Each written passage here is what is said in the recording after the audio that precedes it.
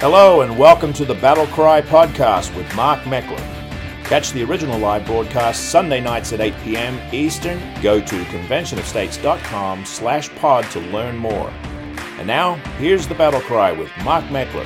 Hey everyone, Mark Meckler here, and it is once again the Sunday night BattleCry. I'm glad to be back with you. I'm really glad to be home. I spent a lot of time on the road this week. We'll talk about that later on. We'll see if I can make it till later on. I'm tired. It was a late night last night. I left Philly and flew home. I think I got on the plane around 4 a.m., got home at about 7:30 a.m. So yeah, it was a week of travel all over the place. Again, we'll talk about that later. Lots of stuff in the news this week, and most of it really bad news for the left, really bad news for the Democrats. And so as you're watching this, if you're a person of the right like I am, and you're watching all the stuff that's going on, if you're watching the polling and all of that, don't get cocky. I'm serious. Don't get cocky. And what do I mean by that? I mean, now is the time to work. If you're going to go out and you're going to be involved in elections for good conservative people, go do it now, right? Don't just think, oh, they're going to win. It's going to be a landslide. I think it's going to be a tsunami, not just a wave election. I think it's going to be a tsunami, but we can't get cocky.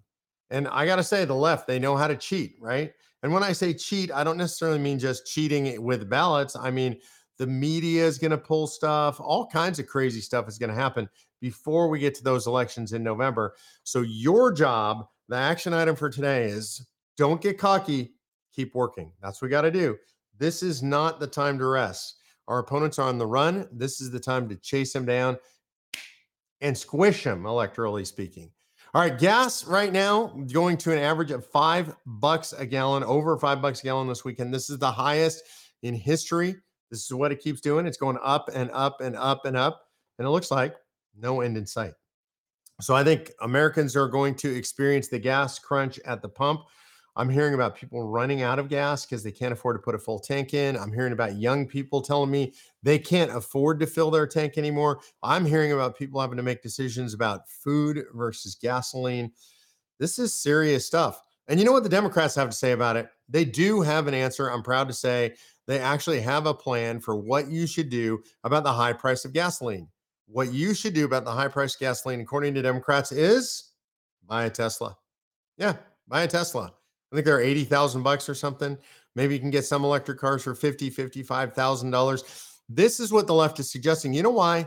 Because these high energy prices, they're a feature of the left. This is not a bug in the system. They don't care that you're paying high energy prices. They like you to pay energy prices that are super high because, as Joe Biden said, this is an incredible transition. In other words, he wants you punished with high gas prices because he thinks that's going to make you, go out and buy an electric car that you can't afford, one that won't drive as far as you need it to drive, one that's way more money than you have. See, because these policies come from woke, white, leftists in the city, right? These are the self-appointed ruling elite. They're definitely financially elite.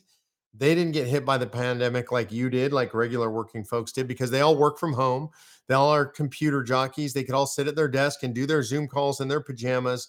You know, these are all pajama boys and girls anyway. And so they think that it's no problem for you to have to buy an electric car. And here's the amazing part about the whole thing to me.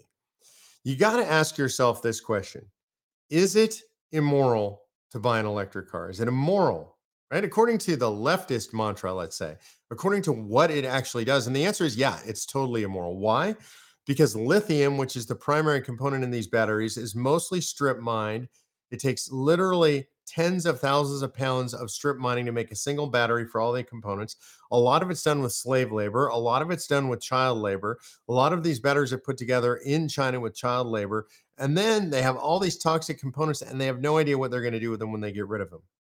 By the way, the stuff is mined with gigantic mining machines, these huge, gigantic building-sized tractors that burn hundreds and hundreds of thousands of gallons of diesel fuel.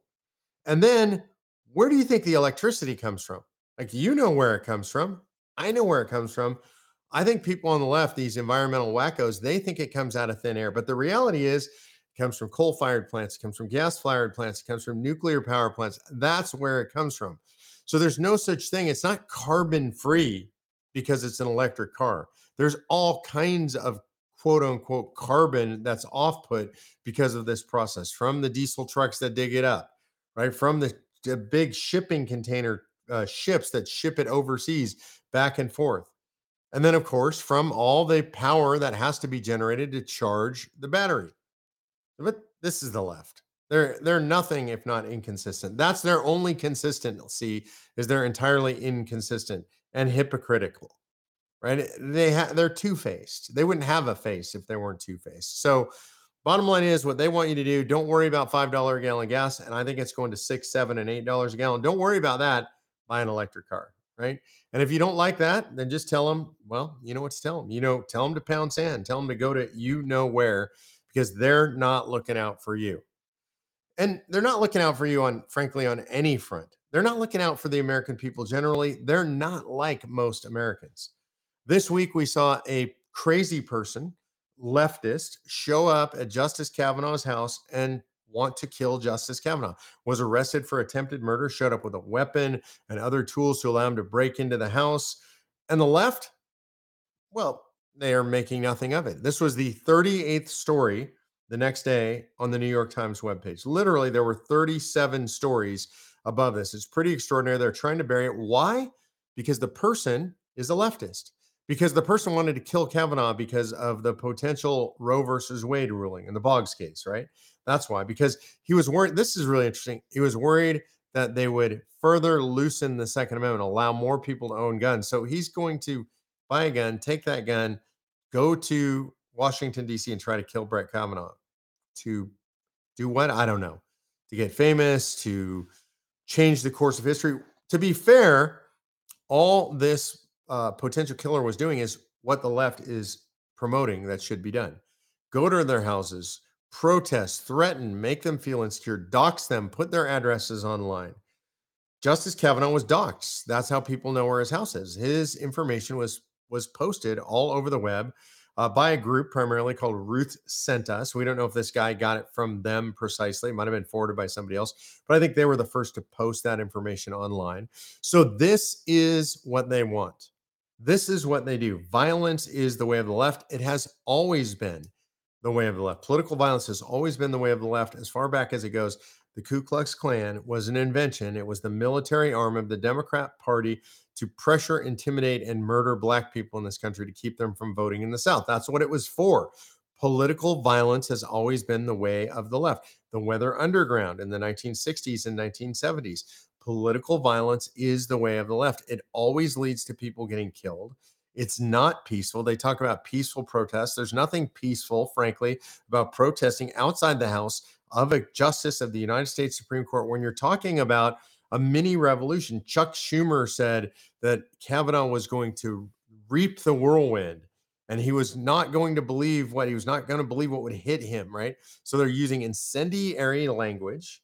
You have Mayor Lori Lightfoot in Chicago, I was going to say the worst mayor in the United States. It's hard to say who's the worst mayor in the United States. There are so many bad Democrat mayors in the United States. Lori Lightfoot said it was a call to arms.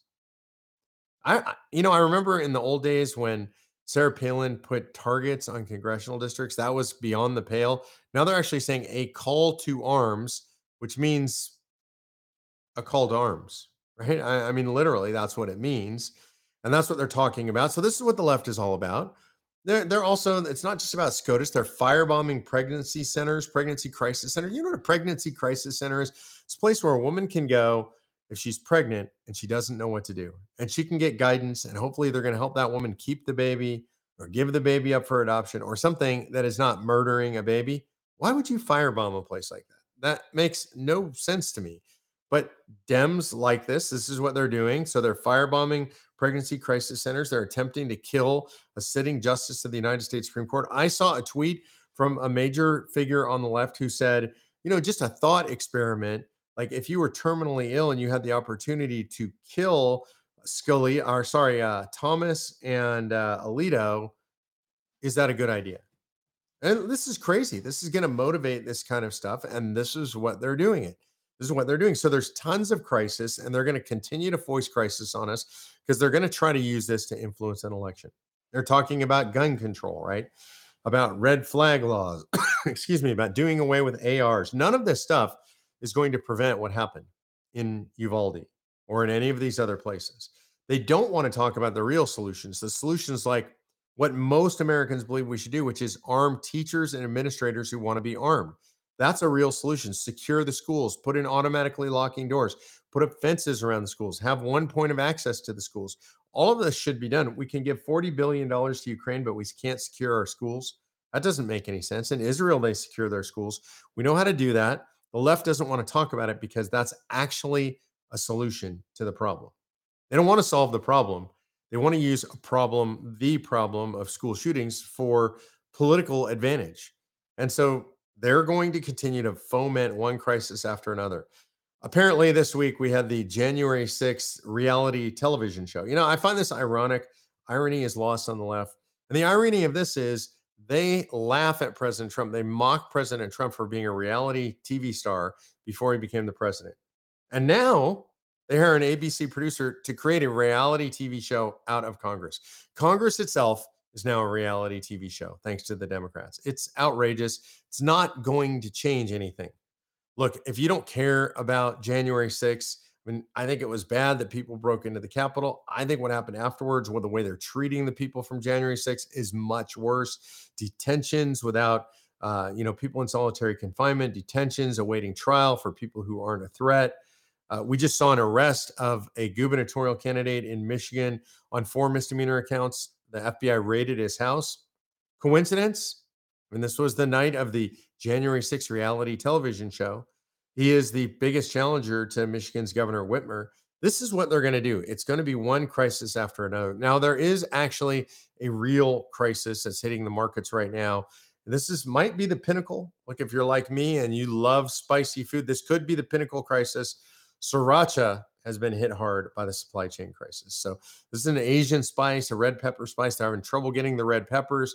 It's also affecting what's called sambal alik, which is another another spicy concoction made by the company that makes the most of this to anybody in the world. They're saying if you placed an order after April 12th, don't expect those orders until the fall. This is incredible what's going on all over the country. And I'm just going to say, if you like spicy Asian food like I do, now we're talking a real crisis. And it leads into the next story, which is, it seems to me that actual, real food shortages are coming. Now, I don't want to cause people to panic, and I'm not an expert on this kind of stuff. And Patty and I stockpile food anyway, long-term food and shorter-term food. So we've always got plenty of food and food resources. But what's interesting is, as I've traveled around the country over the last few weeks, I'm hearing from people who are farmers. I'm hearing from people who are truckers who serve the farming industry that there is a genuine food shortage coming to the United States of America. Farmers are struggling to get fertilizers. They're struggling to get trucks. They're having trouble paying for the fuel for their equipment. They're saying, what I'm hearing over and over is food shortages, serious food shortages by August. So I recommend stock up on canned food, rice and beans, long-term food prep. You can get on Amazon or any other place like that. I have a bunch of different brands that I buy. So just make sure you have some stocked up because you don't want to get caught unprepared. And then something that's harder to prepare for, it sounds like, and I'm hearing regular talk of, blackouts coming this summer. Rolling power blackouts coming this summer to a city or state near you. How's that make you feel? Where in God's name are we living? Is this some third world hellhole, an S-hole, as Donald Trump called it? Or are we living in the United States of America? We can't produce enough power. Gas is over $5 a gallon. We're going to have food shortages, it looks like. We can't get baby formula for the babies out in the country. And this is outrageous stuff. And this is at the hands of a single incompetent administration. So I want you to think back a couple of years ago. How were things, right? How were things pre-pandemic? And even as we started to come out of the pandemic, it looked like Joe Biden had it made. He was going to have an easy skate. The economy was going to recover. All this stuff was going to happen, but no. Barack Obama famously said, never underestimate Joe Biden's ability to F things up. I don't think I could say it better than that. Can you say it better than that? We'll rely on Obama to tell us.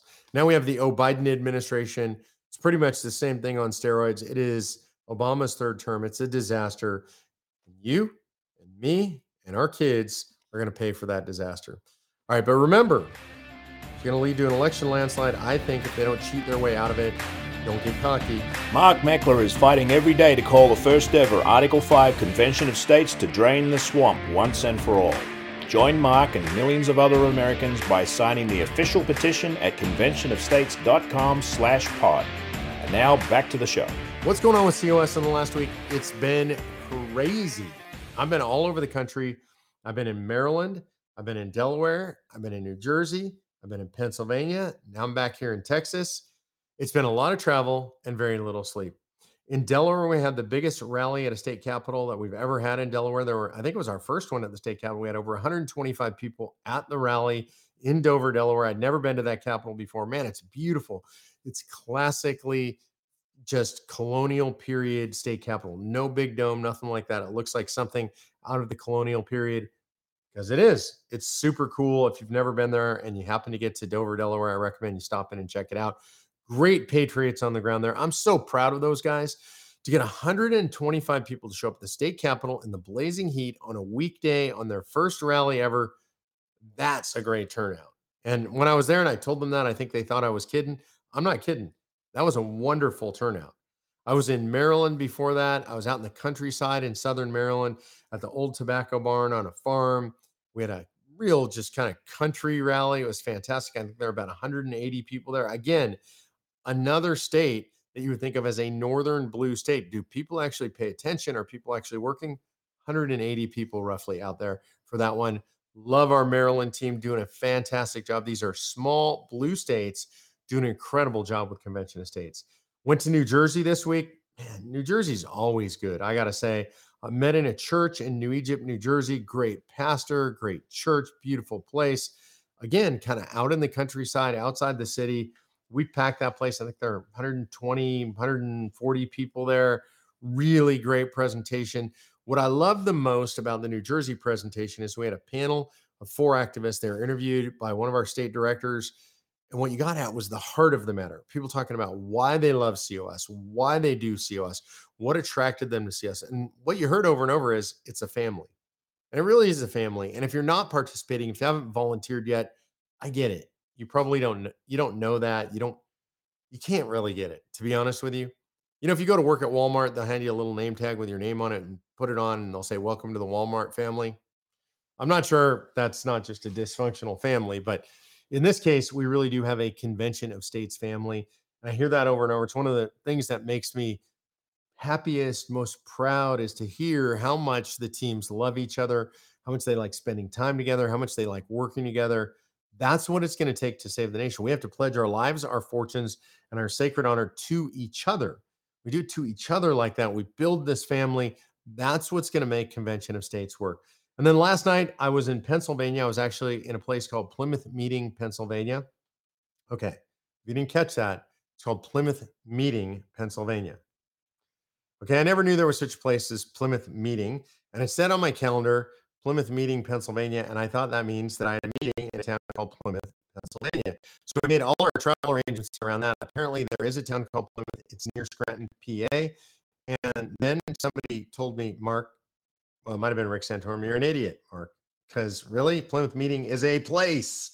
When we looked at it, it was much closer to Philly. So yesterday, I flew into Philly, spent the day in Philly, drove out to Plymouth Meeting, had a great meeting in a church there. It's called Church on the Mall. Really cool. I've never seen a church in a mall. It actually is in a mall, on the backside of a mall. A great church, great people, great reverend there that lent us her church and closed us out in prayer. Met some wonderful patriots. Barb, who is 99 years old, I think, and she's been with us forever since the beginning. Just a wonderful patriot. The team there is incredibly strong. They're very focused on building a family. I loved it. And I came skidding in late. I was struggling with the traffic. They were very tolerant of me. We had a great time. I stayed until, I think 10:15, drove back to the airport, and then had to be on a flight at 4 this morning. So it's been a little crazy. So if I seem maybe not as fresh or clear as I usually do, I'm not even saying I normally sound fresh or clear, but I don't know. If you have a criticism of me tonight, then just chalk it up to me being tired. It's an excuse, right? So I'm tired, so leave me be. Anyway, I think that's all we got for this week. Oh, wait, I got questions. Sorry, producer G. I almost blew it. I didn't go to questions. The Q&A this week, Kathy Schwartz asked, why did the Fed send more money to other countries and put the burden of the world on the backs of U.S. taxpayers? I think this is a good question.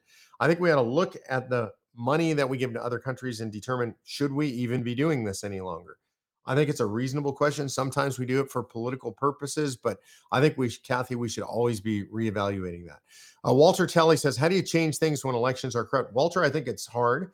I think what you have to do is volunteer to become a poll worker, an election judge, a precinct captain, so that you can be involved in elections. And there's still time to do that in a lot of places. So get involved, watch the elections, make sure you're involved. Norleen Snell says, why are folks like Joanna Martin so afraid of the Constitution? But Joanna Martin, some of you might know her as Publius Hulda. She's just a nut job. I mean, I'm going to say it straight up. She thinks that somehow we've invented some new constitution that is the concoction of George Bush and the former president of Mexico and the president of Canada, and we're going to create a North American constitution. I mean, this is what she says, literally. So this is a lunatic person. And go look her up on Ballotpedia. What you'll see is that she's married to a guy that helped to keep a white supremacist on the lam after he killed a Jewish talk show host. That's who she was. By the way, she wasn't married to him before he did that. She met him while he was in prison and married him while he was in prison. My understanding has helped him with his divorce. So generally speaking, when I've got people who are associated, like actually really genuinely associated with white supremacy and white supremacists, I'm not really interested in what they have to say. And on top of that, she's just a nut job. She's not just afraid of the Constitution. She's just crazy. Wilma Evans says, is Pennsylvania part of the Convention of States? Wilma, we're on the march in Pennsylvania. I think it looks good. We have leadership support in both houses, of course. Now we have Rick Santorum as one of our senior advisors. Having Rick, former senator from Pennsylvania, with us really helps in Pennsylvania. So I think we got a good shot at getting Pennsylvania done this year. All right, now that actually does it. That's the end of the Battle Cry for the week. I appreciate you guys. Love you. Thanks for being with us on the Battle Cry. And we will see you next week on the Battle Cry. This has been the podcast version of the Battle Cry with Convention of States Action President Mark Meckler. Check out more content at conventionofstates.com/pod and become part of the solution that's as big as the problem. Thank you for listening.